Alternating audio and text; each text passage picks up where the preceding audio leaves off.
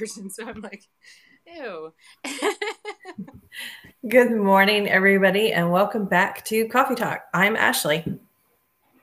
And I'm Enid, and we're here today with Zach Senkeresty, and a YouTuber who's making videos about dyslexia and how it's not such a bad thing. And Zach also happens to be one of my students, so we're so happy to have you here today, Zach. I appreciate it, and thanks for having me on. So, how long have you been one of Enid's students? I think it's coming up on, is it 3-4 months? Yeah, a few months. That's closer. It's close around there. Mm-hmm. As soon as I started summer, I think.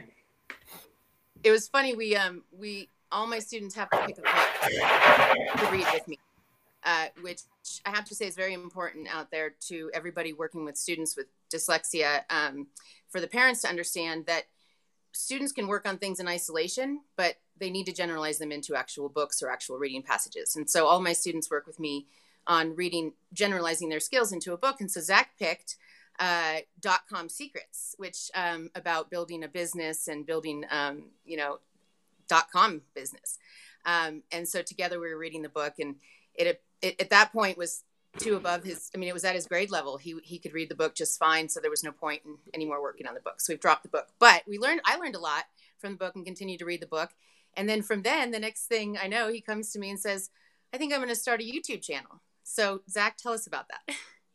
Well, I kind of just started a YouTube channel. It was, it took a lot of procrastinating, but I finally got there. I was actually, I was laying in bed, like playing some games and stuff. And I was like, all right, if I lose this game, I'm going to make a YouTube video. And I lost the game. So I was like, all right, I guess I got to get on my computer and make a YouTube video. So I think I started making it at like 9 o'clock, and I kept on working on it until like 2. And then I was like, okay, so I'll see what happens, and I'll post it in the morning. And then we got it posted, and it started, getting some views, and I posted on Facebook, and it got some attention for sure, and it worked out really well. I got a lot of good feedback, and yeah. Oh, are you talking, Ashley? Oh, that was because sorry. Your mouth was moving, but you were no. Well, I muted because my dog started barking. So. I was about to say something, but I'm like, I think she's talking. What was your video about? What is your YouTube channel about? It was more just talking about like that, like just to help like parents understand about dyslexia, just from like my kind of perspective, to like help understand what their kid's going through. Oh wow! How many videos have you made so far? Only one. I'm working on 2. I have to edit my second one. So. And Zach, some parents have asked you some really good questions. What are some questions that you've been asked that you've been able to answer for some parents? A lot of people ask me like what helped me with like learning how to spell, and one of the biggest things for me, and I know it's kind of weird, but getting that phone for me. So when I got a phone in 3rd grade, when you're texting and stuff, you kind of like just like catch on to like typing, and like then it corrects you. So like that's kind of what really helped me a lot. So that's kind of what made me go higher with my reading. It's interesting that you say that, because one of my most profound dyslexics, most significantly affected with dyslexia, with the struggles, the way he started to really be able to make those connections was also with Siri and with the phone. And he would say, I would ask Siri to spell it for me, and then I would see it, and then I would make that connection of how it looked. And right. So many individuals who are dyslexic have that ability to be able to see visual patterns and think visually and see visually. And so to be able to, that's such a great strategy, Zach. And that's something that interestingly, intuitively, many dyslexics pick up on. And I know with Zach, I can share that Zach probably visually has a visual memorization for, I would say, thousands of words. Zach can spell very complicated words. And then if you don't mind me sharing, Zach, sometimes when I first met you, the struggle was with more of the things where it was more phonics based. And so because Zach hadn't been given proper structure in phonics and foundation in phonological awareness in phonics. And so, but that's an easy fix for someone at Zach's point, because Zach's already figured so much of it out. And so, but the point is it's amazing how with that visual ability and given that strategy, students are able to recognize words even when they're not able always to, have all the phonics skills. So you've definitely represented that. And that's a lot of students. And that confuses a lot of people because these students are so bright and so intelligent, and as Zach is. And so these students are very good at compensating. And that's where we get stealth dyslexia, twice exceptional. These kids are very, very bright. And so they will, go by and go by and go by. And then there's a point where they hit a wall. They hit a wall because the compensation only works for so long. So, and then the schoolwork gets harder and harder and harder. And I think you're seeing that now, Zach, too, right? The schoolwork now. Yeah, it's just more massive schoolwork. And just like, I'm thinking like some of these teachers are crazy because they're getting me, so much work to do. I'm like, what do you think I am? Like Einstein or something? But it's not about intelligence. It's about stamina and being able to have the foundational skills. And if you have all the foundation, you shouldn't have to work so hard. School shouldn't. I mean, so if the foundational skills are all there and everybody's been given everything that they need up until that point, then, I mean, yes, there is way too much homework. But that being said, it's not as much of a challenge. You don't have to work so hard just to get things done. I mean, you see that, Ashley, even just with when you were in school versus, didn't you say am I speaking? Yeah, no, you've known other people though growing up that have struggled.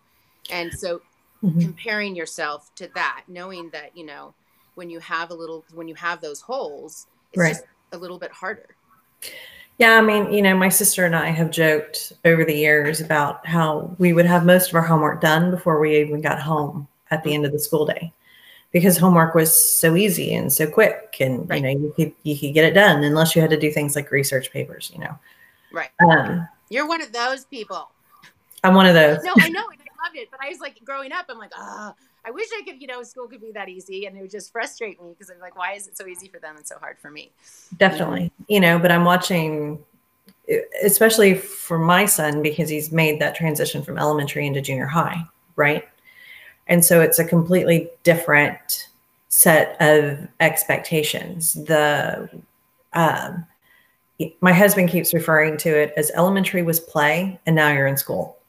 So, we're having to teach him how to study. We're having to teach him how to take notes. I'm trying to teach him, failing abysmally here, but I'm trying to teach him how to organize his papers and his notebooks and stuff. And, but that's where a lot of his executive function kicks in, and he doesn't want, I will tab everything and label everything. And, he's just got random papers just piled together, and he's got math and English and theater and science all in one stack. And it's like, okay, the science thing was a 10-page document. Here's a page, here's a page, here's a page. And he's like, I know it upsets you, Mom, but I need you to let it go right now. So that's a big thing that we keep talking about. Well, you bring up a really important point about executive functioning, because I find this really interesting. Zach has extremely amazing executive functioning skills, I have to say.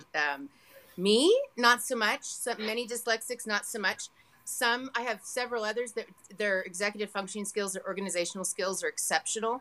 My hypothesis on this, and I don't know, is that if it's another way that dyslexics compensate and they master skills, they master gifts, right? So for some, I think, and some it might just be a brain thing, and I'm not sure. The people who understand the brain better could tell me that. But truly, I've watched students that even at a very young age have mastered the art of organization and executive functioning because that's something that they know that they can do. And they're maybe when they're struggling in another area. And because the reason why I say this is because I believe we can work with kids on executive functioning really early. And I believe we can help them foster that as well, the way Zach figured it out, the way a lot of my other students figure it out. But I do believe it's something that, like you're doing with your son, that's a spectrum with dyslexia. Some are very weak in executive functioning, some are extremely strong.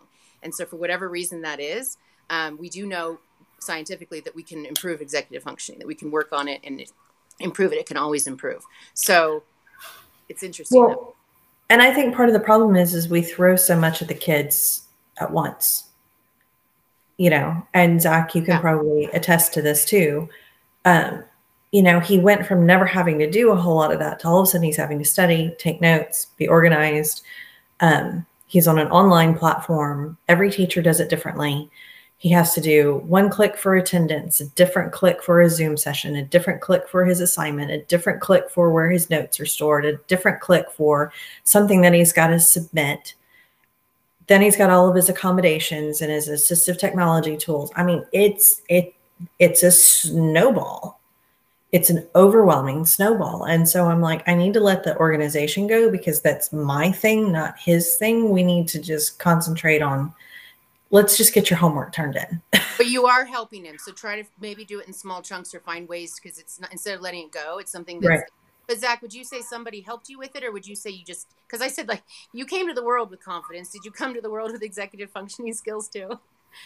I mean, I guess, I don't know. I kind of just like adapted to like whatever I had to do. And I'm a person that's organized, and I mean, I have a whole list of stuff that I need to do, and like for schoolwork, and just like I have like 4 pages of schoolwork that I need to do, just like all notes, like, and, I have a little check mark when I'm done with it, and I just know what I need to do. It's just that really helped me for the past like week or so. I just started to get into that part of the notes and stuff. Do you seek out organizational strategies, or do you feel like people have helped you with that along the way? Is your mom very organized? My mom is pretty organized, but I don't think I learned it from her. I think I'm just an organized person, and just in general. I know where all my stuff is, and when I'm working on stuff, I know where my tools are. Just like everything, like I just know where everything is. I like to know where it is. Well, from a brain perspective, that might be the visual, because you are very strong visual perceptually, so that might be in tune with that. You're needing things kind of in an order of organization. Your teachers comment on how you help them organize their computers. And so it's at a level that's higher than most as well. So it's definitely, when we talk about gifts of dyslexia, I think that's one thing that Zach really wants to share on his YouTube videos as well, is the gifts. And I think it's important when we talk about gifts versus, we don't even have to say weaknesses. I think we can say struggles, because everybody has struggles. And I even see it as a struggle that some of my non-dyslexic friends can't see outside of the box or see the big picture. That's a struggle for them. So I think we need to look at it, because we focus so much on the struggles of dyslexics or the weaknesses of dyslexics. And then, are there really gifts? There's a ton of gifts. And we definitely, Zach and I talk about that a lot. But everybody has struggles. And so, yeah, it's a struggle for other people that they don't have some of the gifts of dyslexia as well. So I see it that way. But yes, it's one of those things where just when I was introducing Zach, I got a little flustered, and because I have an issue with names sometimes. We've talked about this. And so I wanted to bring that up, because dyslexics sometimes have a difficult time saying names and sometimes months of the year and things like that. And for me with names, I'm not one of those dyslexics that's gifted visually perceptually at all. I don't have the visual skills. That's a struggle for me, but I'm very strong auditorily. So if someone tells me their name in a conversation, I won't forget it because I heard it. But if I see a name first and I get it stuck in my head, it's a certain way, I get confused visually. So now you add the auditory to it, and I can't do it. I think, oh no, it must be that way. It must be that way. I can't. But then when Zach was able to tell me his name one more time, and I was able to see it one more time, I was able to do it. Now I pretty much have it. Point is those are the struggles, but we get through life in spite of those little struggles. But that is one of those things. Names can be very difficult for individuals with dyslexia. But again, I'm auditory, he's visual. So we all have different strengths and weaknesses in that way. But we compensate and we get through because we have so many gifts. So on both sides, whether we're dyslexic, non-dyslexic, whether we're on the spectrum of autism, whether we have Down syndrome, everybody has, gifts and struggles. So sorry, I just had to get on my little soapbox about that because it's Dyslexia Awareness Month, and I definitely am so passionate about talking about the gifts. So Zach, what would you say are some of your gifts or strengths? You froze. I think he froze. He froze. Yeah, he's definitely frozen. He'll be back shortly. Oh, we lost him. No, come back. He'll come back. So, and I know that's funny enough, and I'll just say this right before he comes back. It's kind of a controversial subject, whether it is dyslexia. And I do understand that when you've struggled your whole life, you're like, where's the gift, right? And so I do understand that. However, I think we need to find whatever gifts we have, whether it's, having compassion for others and animals, whether it's, being empathetic and being able to walk in somebody else's shoes, or having a visual ability to see art and produce art. I had a student yesterday say to me, well, my grandma says if you're not good at reading, then you better be good at spelling or writing. And she goes, and I'm not good at any of those. And I said, well, grandma came from a time when they actually taught us the way we needed to learn how to read. And so grandma doesn't understand right now what's going on and the struggles you have with your brain. And she said, yeah, but then I'm not good at math either. And my siblings, they're good at this and that, and I'm not good at anything. And I said, you're good at so many things. And then we started talking about them. And I said, people don't judge art in school. You don't get a grade for your art. You don't get a grade for your PE, not in the way that you get a grade for other things. You don't get a grade for many of the different ways we can show our gifts. And so when we just look at it in terms of, what we get from our boss, or whether what we get from grades, or, that sort of like mark of approval, then that's when we decide whether we have gifts or not, or whether we're good at things or not. But I think that there's a semantic piece here, and I think that you kind of hit on it pretty well. So you're talking about gifts as in, what each of us has that's special for us, that's our talent, that's our strength, that's our et cetera. Versus I think what the community pushes so strongly back against is the concept that dyslexia itself is a gift. And when they... Oh, right. Yeah. So when... you have people who have struggled so significantly in their life because, their schools didn't teach them how to read, verbal abuse, different various things that have happened to them in their lives. When people talk about dyslexia itself being a gift, I think that that's something that very much, or at least what I've seen, because I can't speak to it personally. What I've seen is that people push back against that and go, I'd rather not be dyslexic, because then I think that, my struggles wouldn't have been there like they were, maybe it would have been easier. Mm-hmm. So I think that that's a semantic piece, that because I love how you're looking at it, but I recognize the sensitivity from the community as a whole, but I see them as two different things. Does that kind of make sense? Oh my gosh, I love how you explained that so much, because that's exactly what it is. It's that the struggle was not the gift.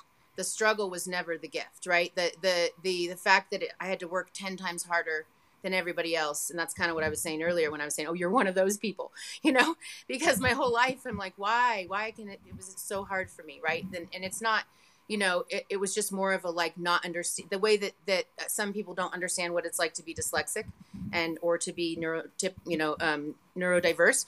It's the same way that I could never understand why you could just read the book and take the test, or why you could just get the assignment done. It's that really difficult time understanding how we can all be so different in the brain and how we process things. Mm-hmm. However, but I love how you explain that it doesn't feel like a gift to so many, because it's caused so many struggles, problems, difficulties.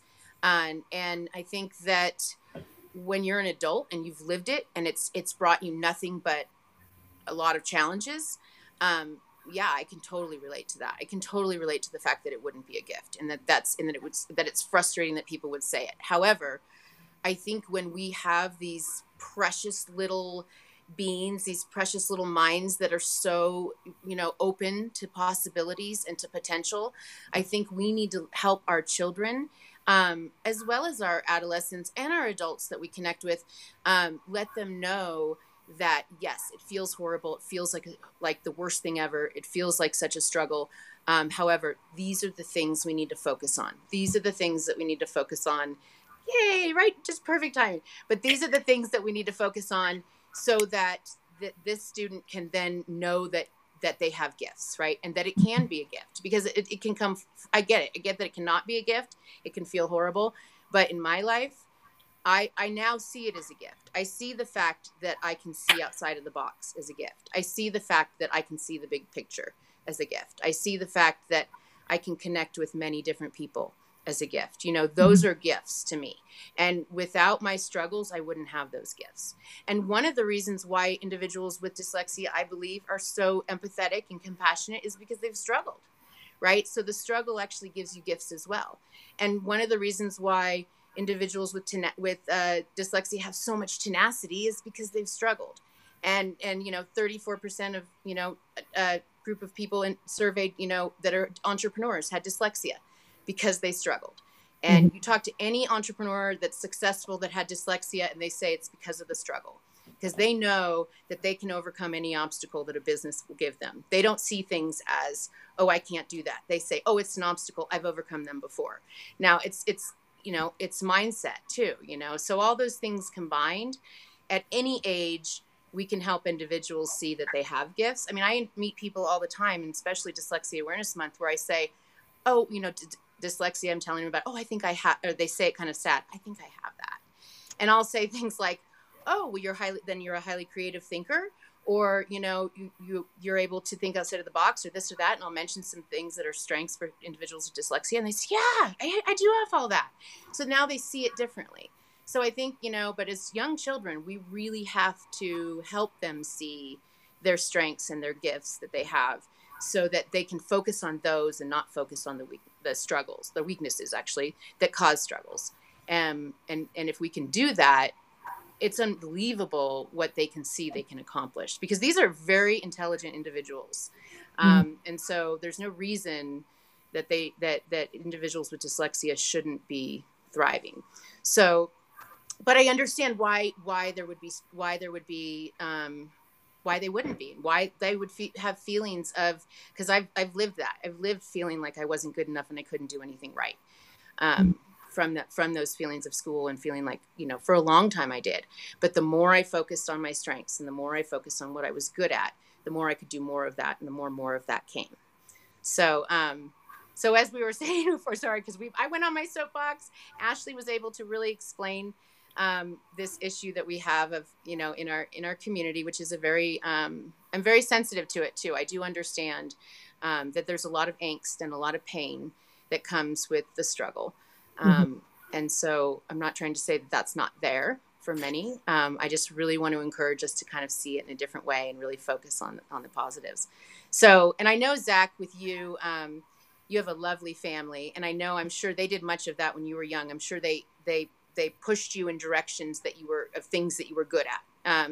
So, and then there's some things that you've figured out along the way that you're just able to intuitively figure out about yourself, to know what you're good at as well.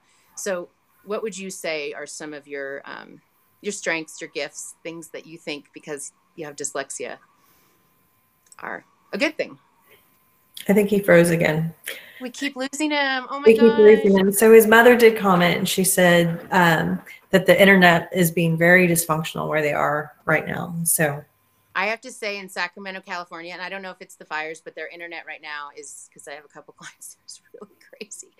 But I want to say Zach is a gifted water skier. Oh my gosh, he can do so many and again, it's that maybe that thing where he's like, I'm just gonna do it, right? I mean, the way he does in school, I'm just gonna do it, or whatever. But he I couldn't do any. I wouldn't even have the guts to do half the stuff he does on water skis. And it's not just water skis, he water surfs, like behind a boat, like all these crazy things.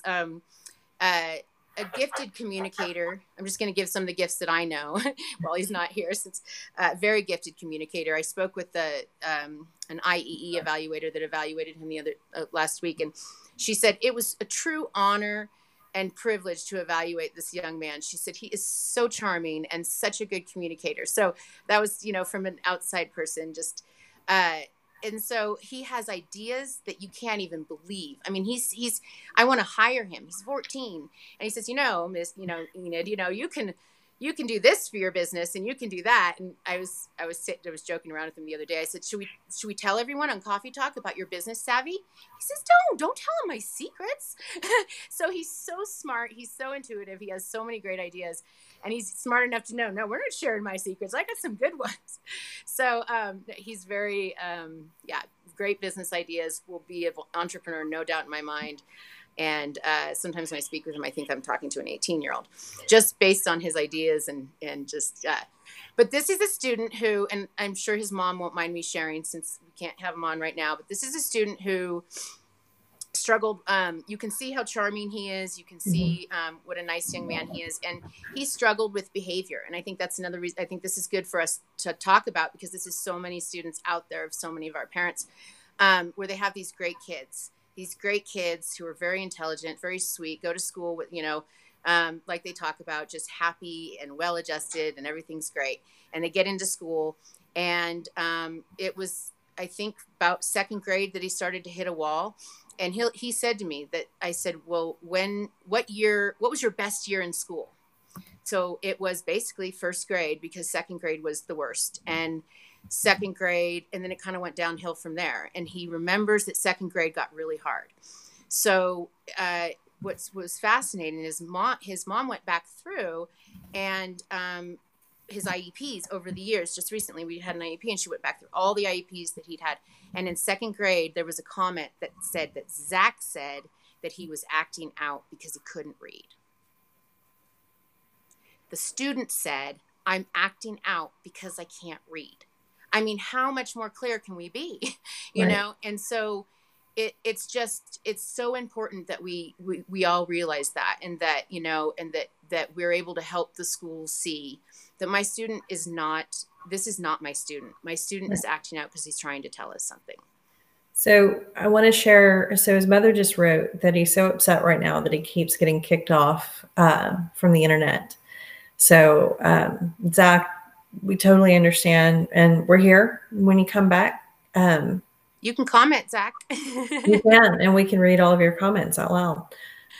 But based on what you were just saying, Enid, I think that is such a critical conversation that we need to be having, because that's such a core piece that is ignored. And we talked about it in the newsletter that we just released on October the 1st.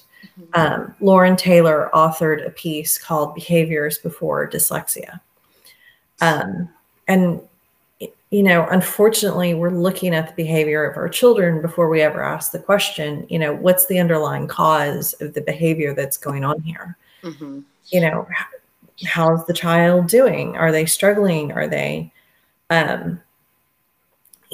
before my son hit the wall, everybody was like, oh, he's so sweet. He's trying so hard. He's doing this and he's doing that. But, at home, he was becoming more and more sad with each passing day. And, he was always such a joyous child. I mean, joy just exuded from him all the time. It's like he walked around with a permanent smile on his face.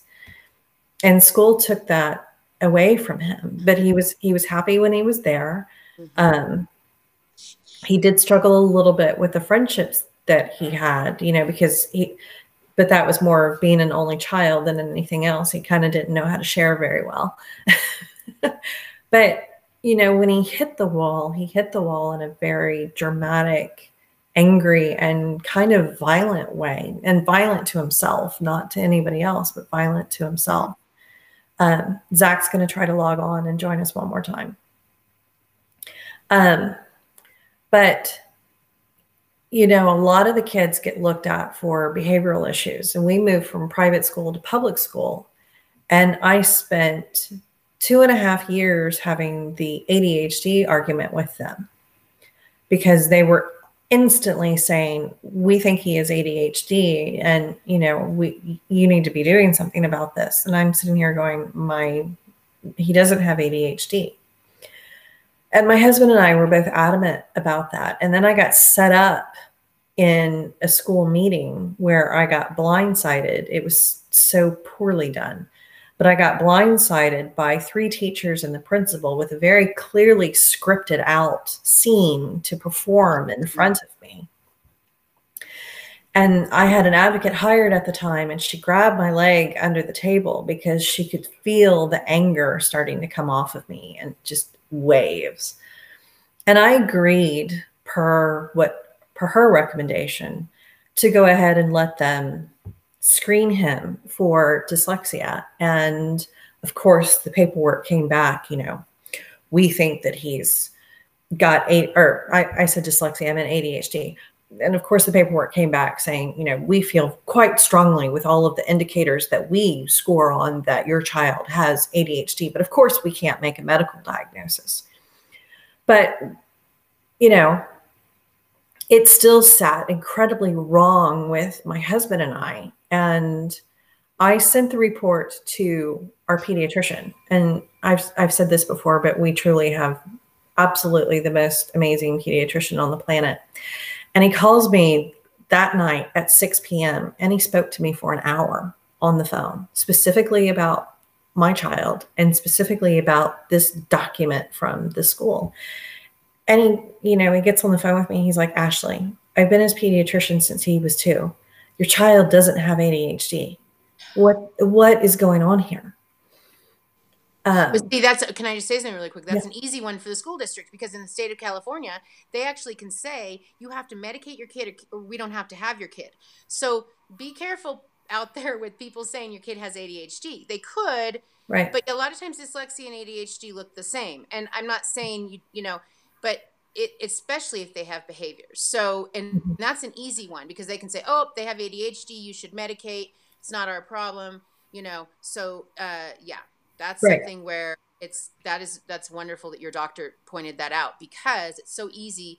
And especially if they look at, as a parent, I mean, I would have, even myself in education, if somebody said your child has ADHD, she seemed very ADHD, I would have said, okay, that sounds about right. But, and then you look a little further and you're like, no. Yeah. And so there were 2 key things. The first one was the pediatrician wrote a letter to the school that said, I'm his doctor, you're not. Don't practice medicine without a license. This is not an ADHD child. And if you have any more concerns, you need to take it up with me. And I was like, yes, I love you. And the second thing that he did specifically was he even offered to attend an ARD meeting with me in order to put this to bed. Then a very different thing happened. So I engaged an occupational therapist privately to evaluate him for his dysgraphia. And she works with him for a few hours, and she comes to me. And specifically, I hadn't told her anything, because this was an OT that didn't want to know anything. She just wanted to know what was the purpose of why I was hiring her. And I said, because he has dysgraphia, I just want you to evaluate him, because I hear that, an OT is who's got to work with my kid. She was like, okay, that's all I need to know. So she sat down with me and she said, the school says he has ADHD, don't they? And I went, how do you know that? And she said, because your son has sensory processing and midline issues, as well as his dysgraphia. Both are components of his dysgraphia. She said, but when your child is under cognitive stress, he's fidgeting. The greater the cognitive stress, the greater the fidgeting. She said it's his comfort mechanism that's kicking in because he's in fear. Well, and I'm wondering how many kids out there, because my kid is super sensory processing disorder kid.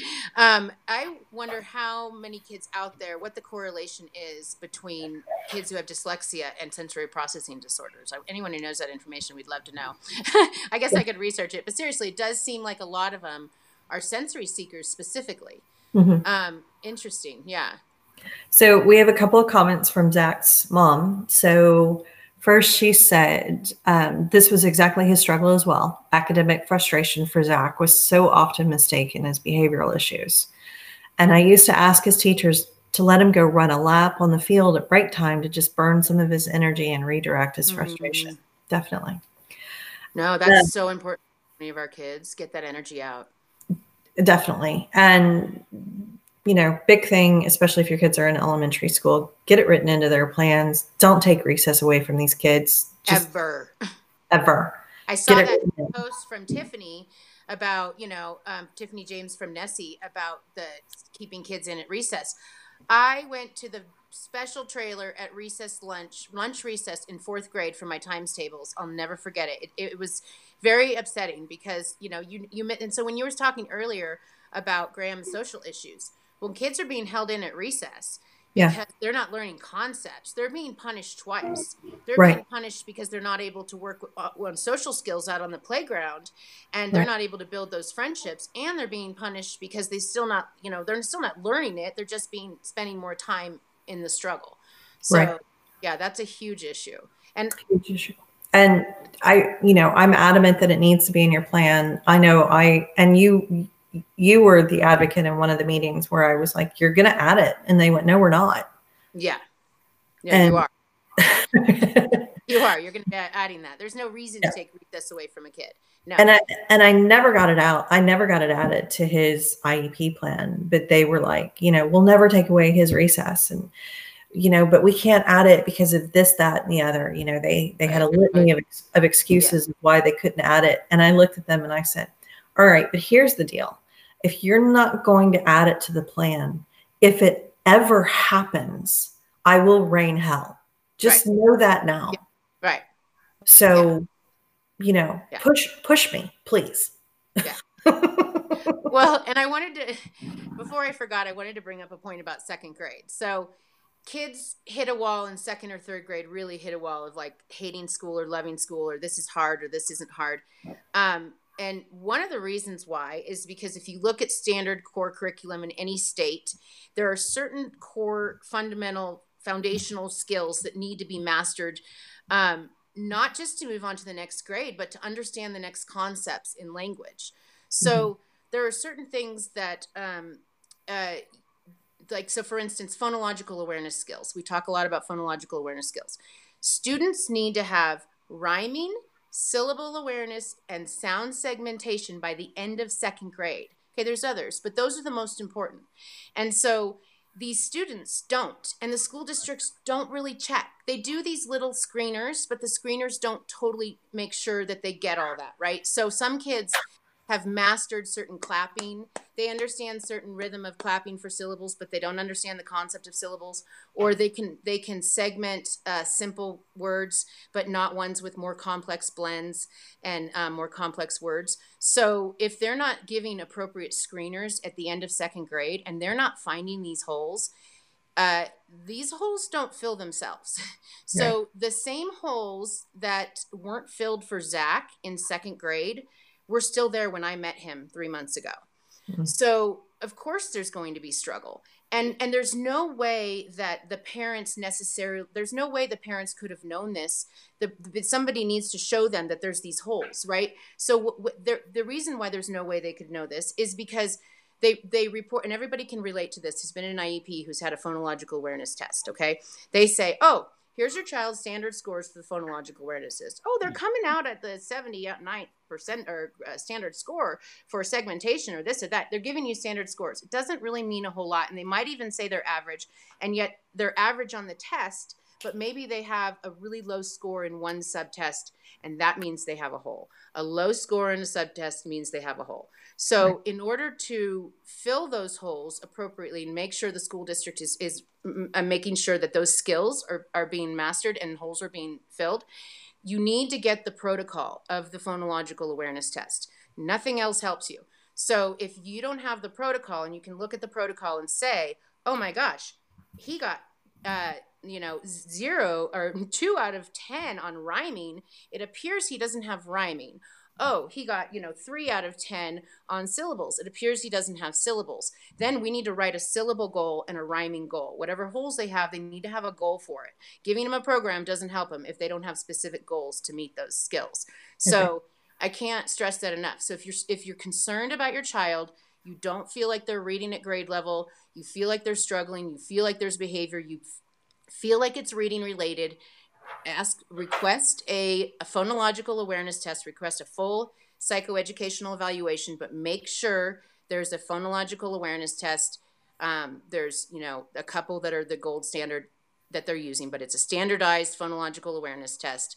And then you ask for the protocol. Ask for the protocol at the IEP, look at the protocol, see where the holes are, and then demand that they write goals specifically for where those holes are, because they will not fill themselves. Every single student I meet in third, fourth, up to high school still has holes in phonological skills. And it's not hard, especially in second grade, to fill those holes. You don't even need a whole program.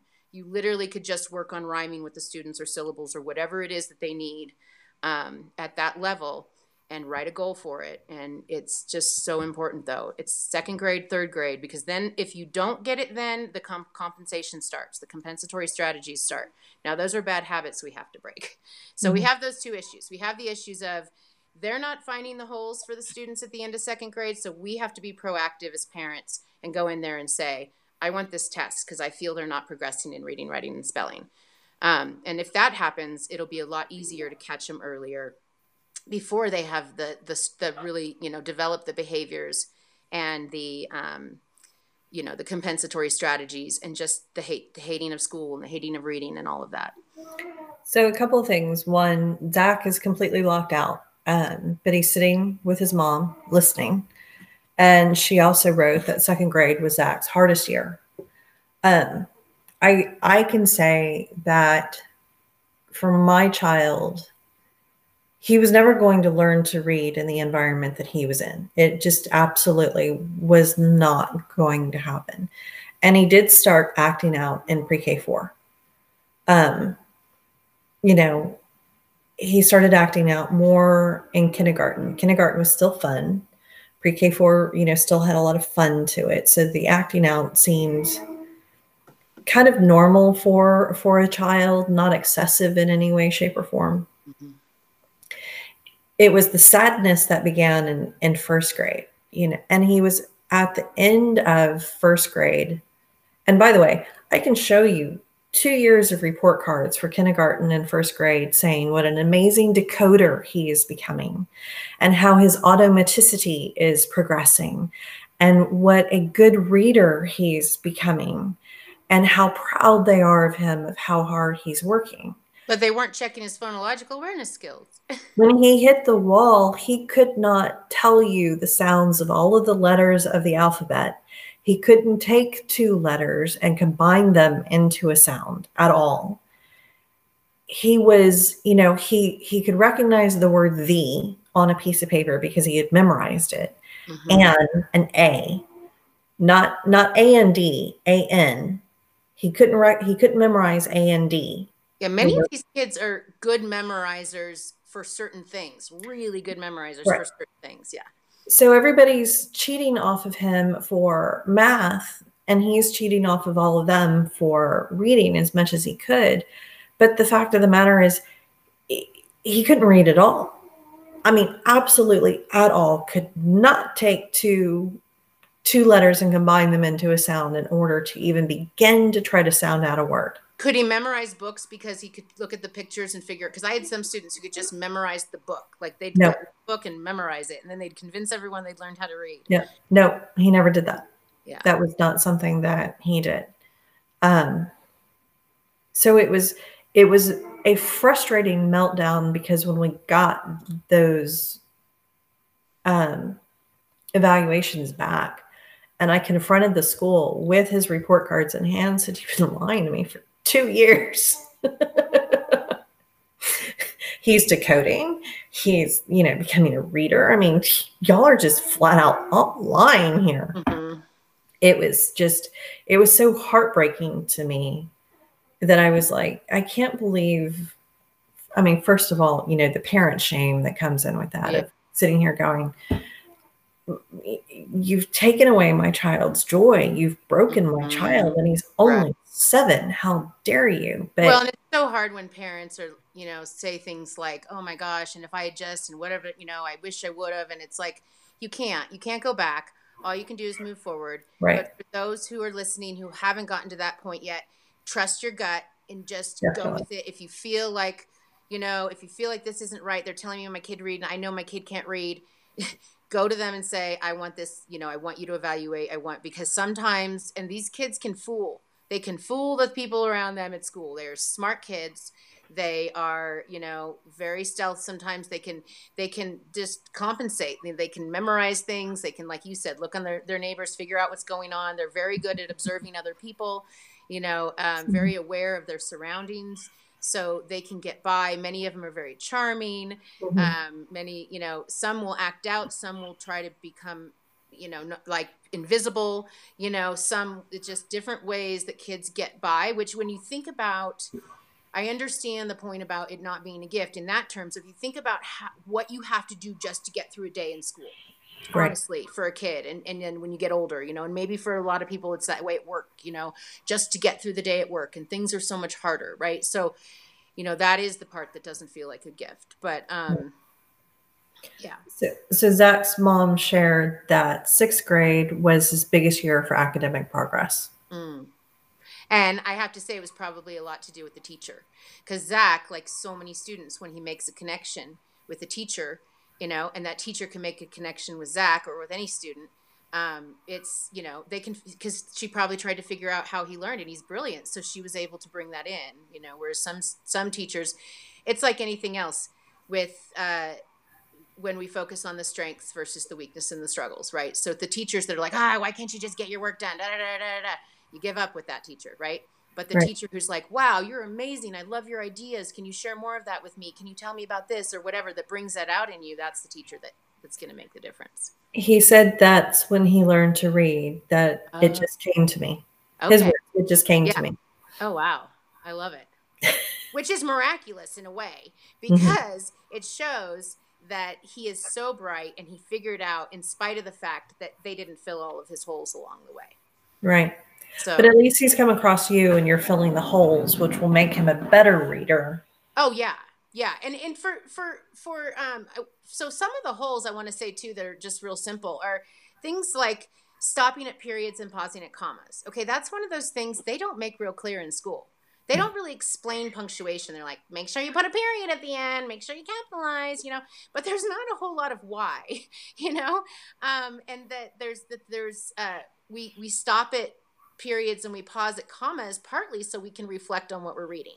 We do it for expression. We do it so that we can separate thoughts, but we also do it so that we can stop and reflect and think about what we're reading. However, in school, they have these crazy things called fluency tests, which create this idea in kids' heads that they have to read quickly. So when you've been timed your whole life while reading, you believe that the whole purpose of reading is to do it quickly. So when that is your purpose is just to get through it, and you're not stopping and pausing and reflecting, you're not having high comprehension scores because you're just getting through it. So when students just get that little bit of awareness of that we stop and we pause and we reflect, that increases comprehension, just that one little thing, just like that. So some of those are some of the holes. They're not like complicated holes. They're just little things that they kind of didn't get along the way that most kids don't get because it's not taught. And so I want to read 2 comments, and the first one's from Zach's mom. Building his confidence. It shifted. Building his confidence helped relieve the pressure. He left 6th grade at a 4th to 5th grade reading level, so there was still a limiting wall, but he definitely learned compensation. And then we had a comment from a parent, Tina. This is where, as a parent, I can get confused on what tests are needed to figure out what the holes are. Okay, so for phonological awareness tests, you want a CTOP or a GORT. The FAR is one, but I like the CTOP or the GORT. So if you have a preference, or the FAR, those are the 3 top ones. And you want a full standardized phonological awareness test. You don't want a screener, because depending on who's administering the screener, it's hard sometimes to get the little, subtleties. So and depending on the screener. And a what? And depending on the screener. Right. And it actually says on the FAR that it should be administered by someone who has an understanding of dyslexia. So you want to make sure that it's a school psychologist or a speech pathologist, but preferably somebody that understands the whole understanding of phonological and dyslexia. So that's what you want to find the phonological holes. Once you get one of those done, then like I said before, you get a protocol. You go through the protocol, you find where they're weak, where they have, low scores. Whatever the low scores are, it's really easy to say, okay, I want a rhyming goal. I want this goal. I want that goal. To find the holes, as far as to see if kids aren't stopping at periods and pausing at commas, read with them. Because you just have them read something and you can see that real fast. So read with your students and just see, are they stopping at periods and pausing at commas? And if they're not, explain to them why we do it. Say we need time to reflect. We don't need to read quickly. And let them know. Say they've given you the impression that you're supposed to read quickly. We know that, because they really do. I ask them, I said, do you think you need to read quickly because of those time tests? Oh yeah.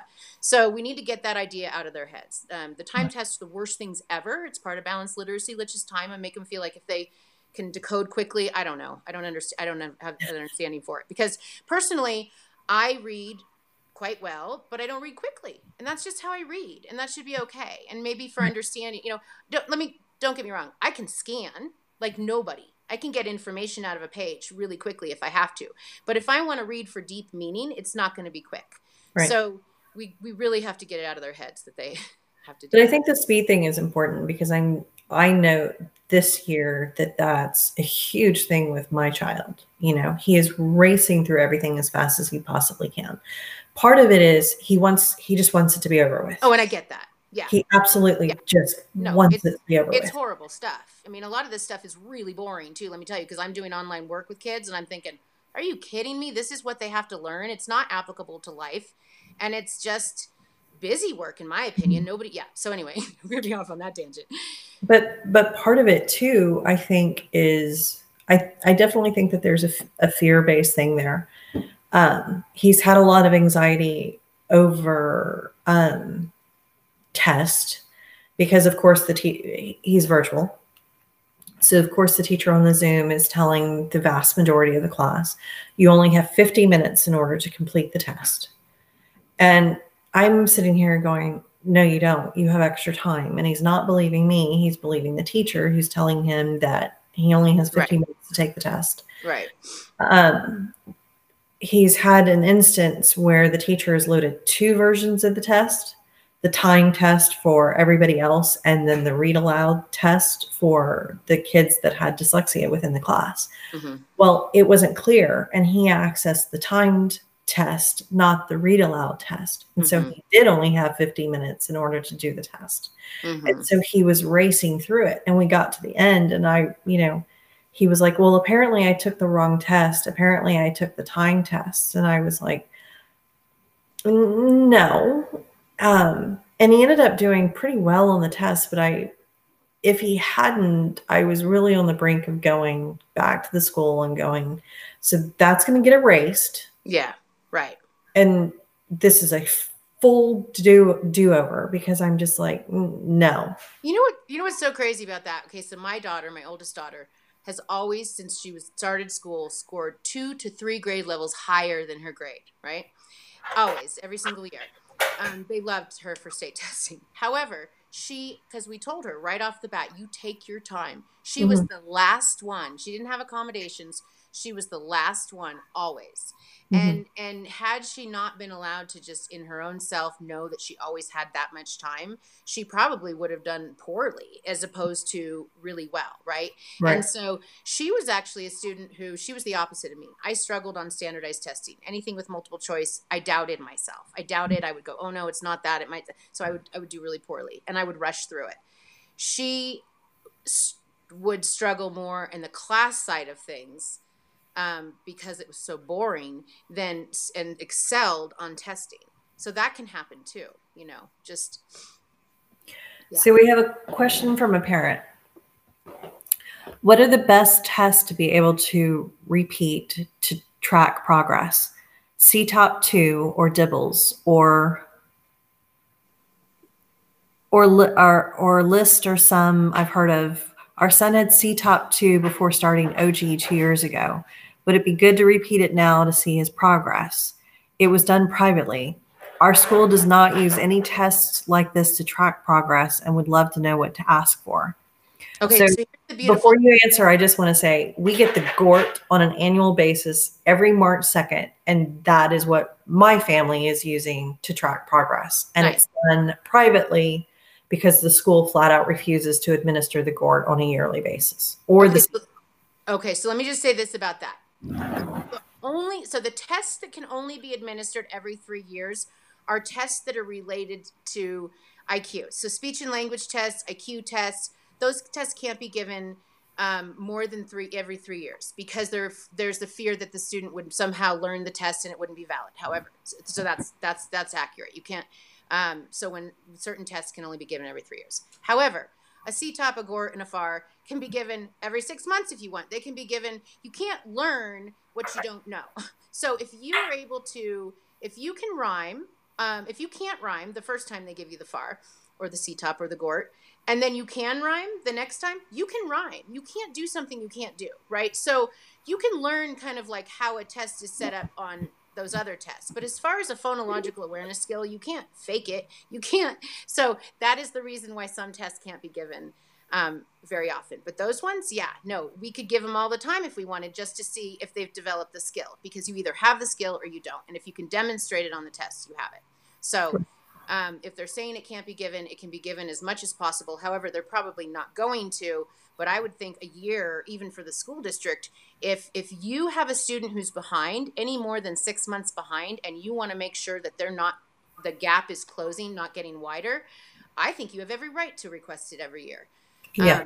There's no reason not to. Yeah. So I told the school that I wanted it more than anything because they were not giving me any other way, because how they're tracking his goals is completely arbitrary. Right. There's no scientific data behind that. And I want mathematically quantifiable data in order to track his progress and his remediation. You have every right to request data. Absolutely. Yeah. So because his first remediation was done through Linda Mood Bell, that's the baseline evaluation. And so he returns to Linda Mood Bell, like I said, every March 2nd.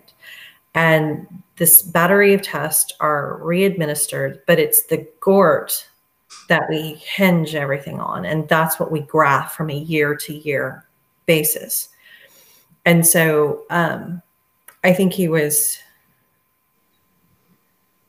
2 years in, and all of his GORT scores plummeted rather dramatically. I mean, like 1 to 2 years in each section, his GORT scores just plummeted.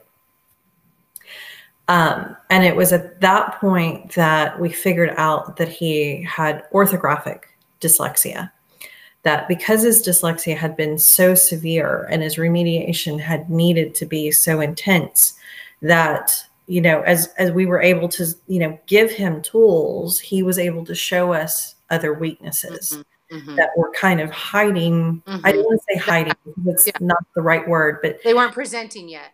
They weren't presenting because the reading was so overwhelmingly severe, right? Right.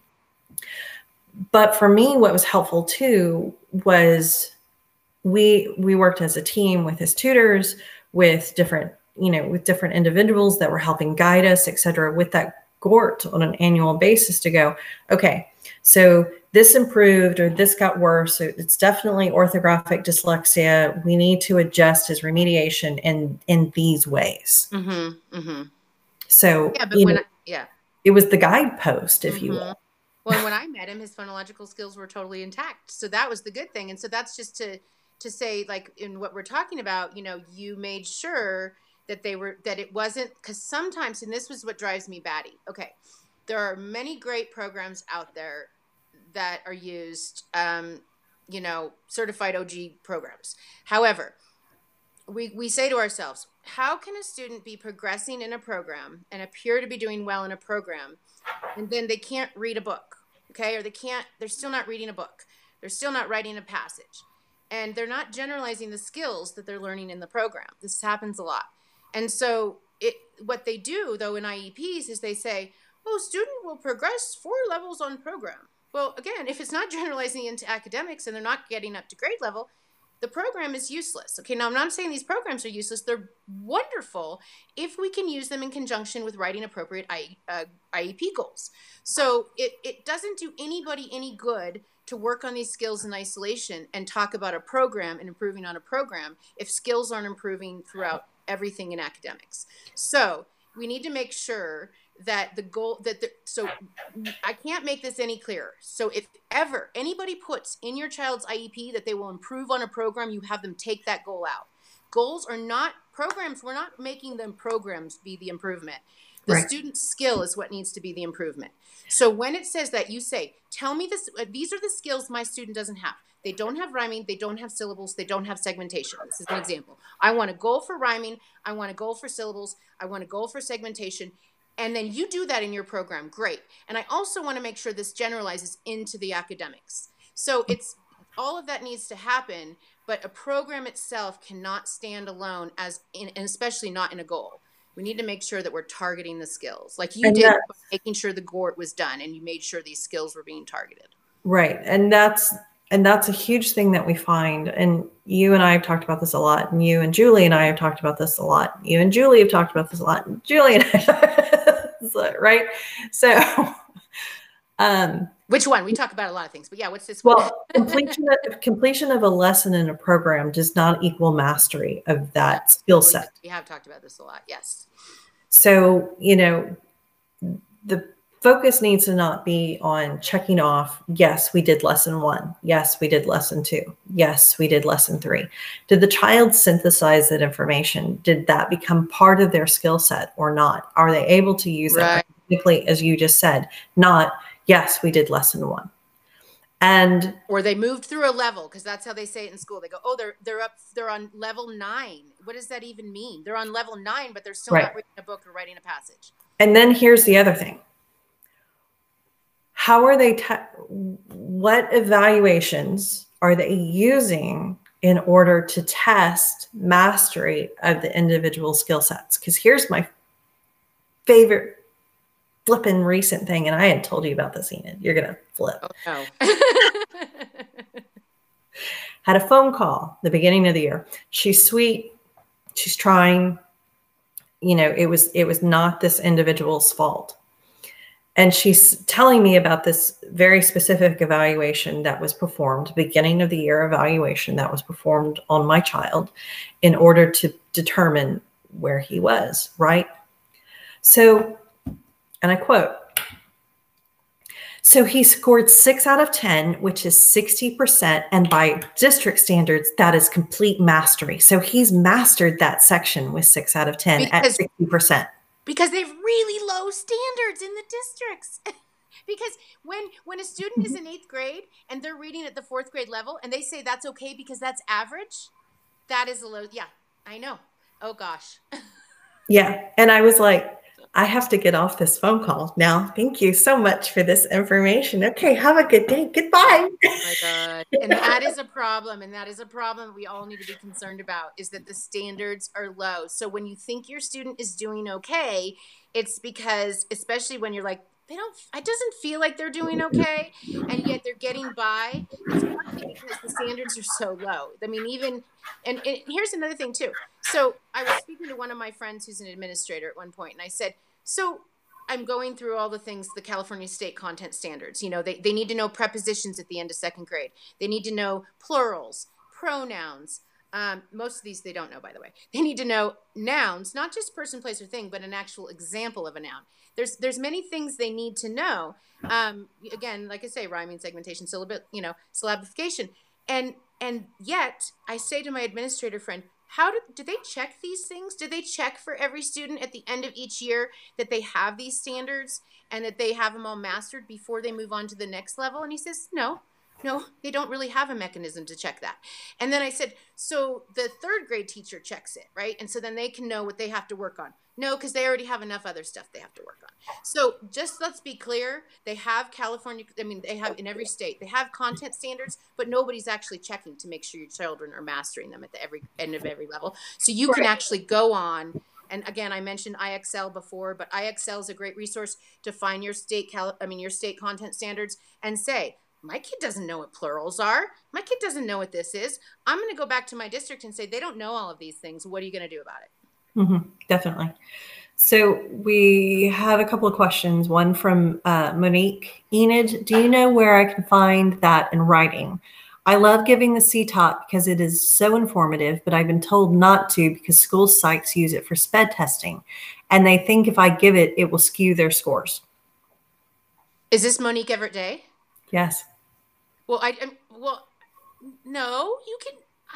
I'll find it, Monique, because Monique should be given it. Monique is really good at no. And I said, I'm sorry, Monique, too earlier, because I said school psychologist and speech pathologist, and Monique is a gifted reading teacher. So a gifted reading teacher obviously knows dyslexia, can give that very well. And so I should have said that earlier. So thank you, Monique, for saying something. I just, usually at the school, it is the school psychologist or the speech path that gives it.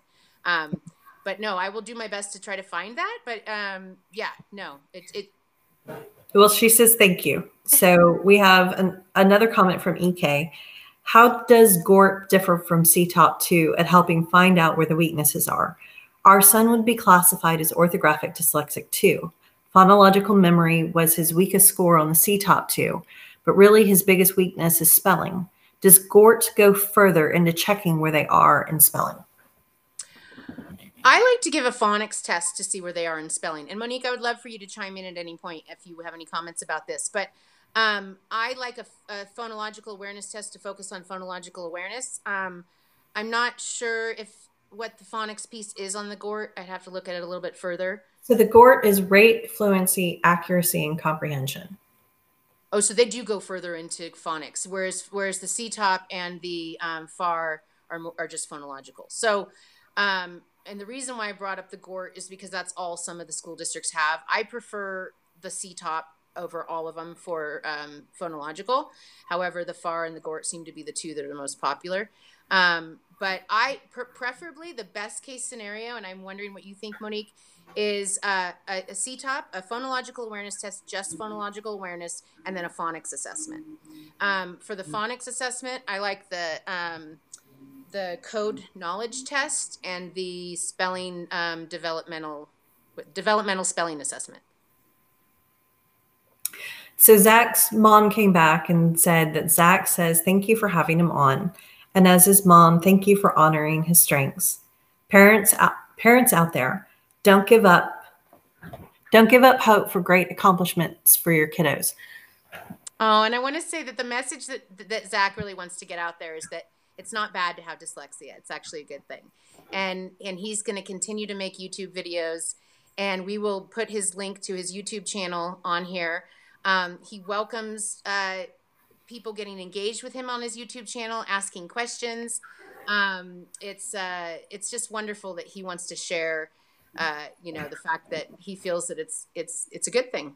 And I think that that's a really great role model for younger children to see where he is today. And he did have some struggles, and he did have some challenges with behavior because he was frustrated. But he is a remarkable young man who, the ideas he's already given me for my business and the way that his mind works is just, his ability to really truly think outside of the box is remarkable, and so much about him. So I'm so honored to know you, Zach, and to have you on here today.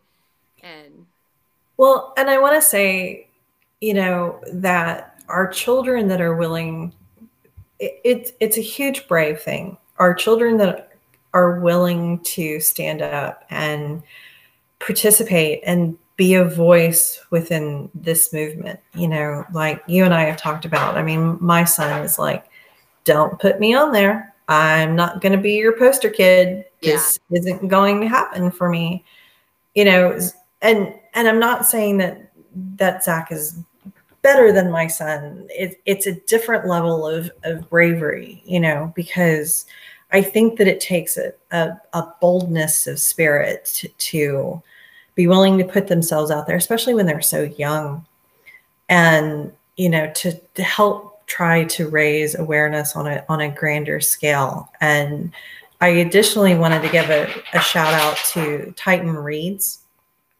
It's a fantastic page on Facebook, and I recommend that everybody follows it. But Titan wrote the most beautiful piece for us for our quarterly newsletter.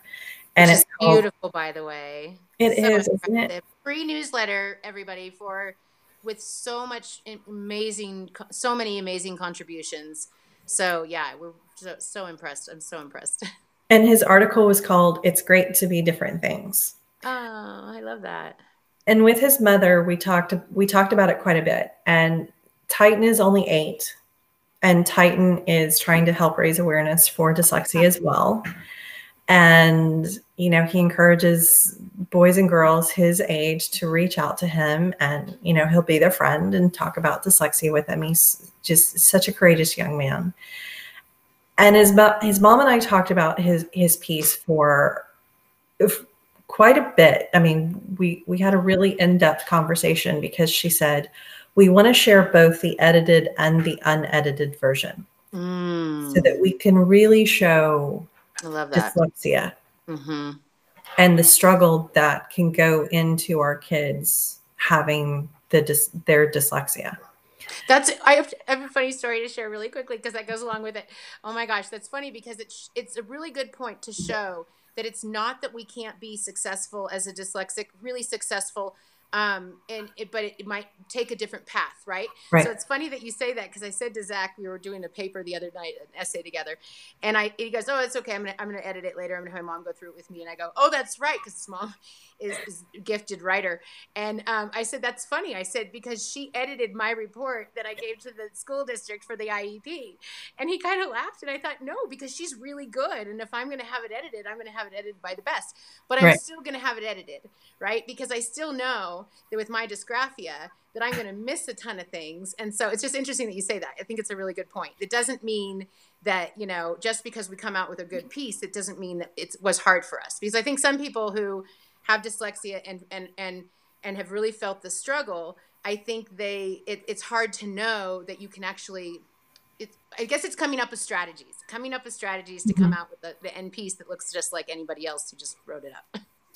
So and on that vein, I met a family, gosh, 3 years ago. Most amazing family, 4 kids in this family. 3 out of the 4 were dyslexic. It was the oldest child who was not dyslexic. And the oldest child was at that time close to completing their PhD, and they were going to be a college professor. I don't remember in what subject area. The second oldest child was a nurse. She had already completed her nursing degree, and she was working on an advanced nursing degree. She was one of the more mild of the 3, but dyslexia had still been a pretty good struggle for her. Her older sister had always been her editor. So this woman, this nurse she said she planned really, as soon as she got the assignment, she started planning out her writing assignments, and she would go through multiple drafts, and she would take it as far as she could possibly take it. And then she would send it to her sister and go, edit. Mm-hmm. And her sister would go through and clean it up from a formatting perspective and, correct grammar, correct spelling, and send it back to her. And this woman, this nurse, was like, that's been my coping mechanism, is my sister is my editor. And she's been gracious enough to be my editor my entire educational career. She's like, I'm so blessed to have this person in my life who can do that for me. But that's what's so profound about Titan's piece is it shows an 8-year-old dyslexic child's beautiful words, unedited. So it's got all the grammar mistakes and all the spelling mistakes, and then the edited version. And it's so beautiful. And I was so honored that his mom had that idea that she wanted to share both sides of that effort. And then we published it too. And it's such a beautiful piece. It's such a touching piece. Oh, so, and I love that so much because so many of my students have so many brilliant ideas that if they could just get them out, it would be so powerful for them and for others to be able to read it. And I find that it's like that meme I posted on my page about spelling is difficult, cross it off. Spelling is, challenging, cross it off. Spelling is hard, right? So we're going to take the easiest one. And so we're going to write the simplest thoughts we can get out on paper. If someone tells us, asks us, what is our opinion? My opinion is that it was good.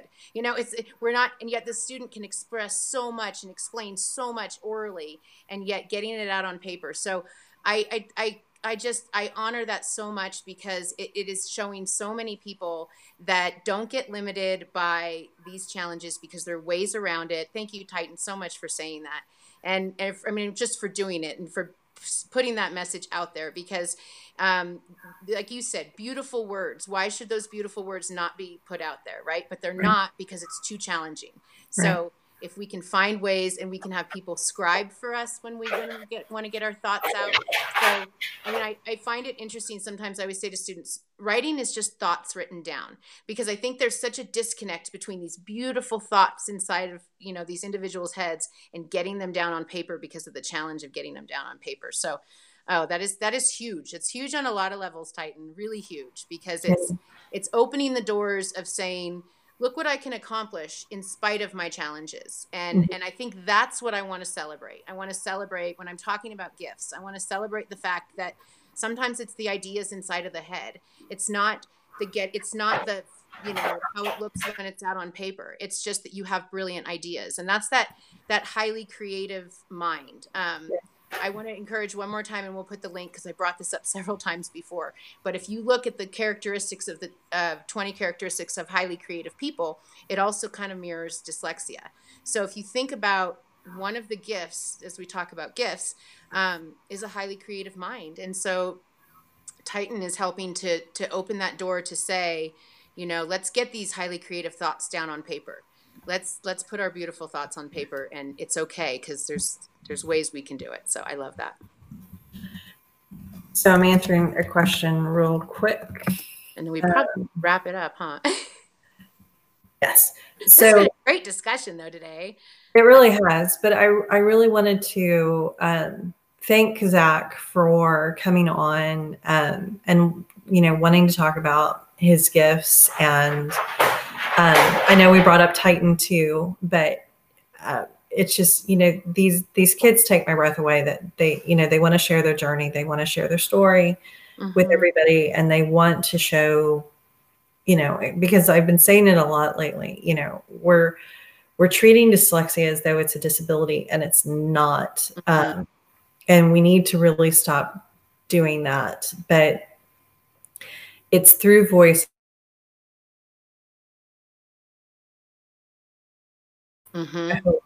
And it is. We listen to the children. We do. I mean, I like to think we do.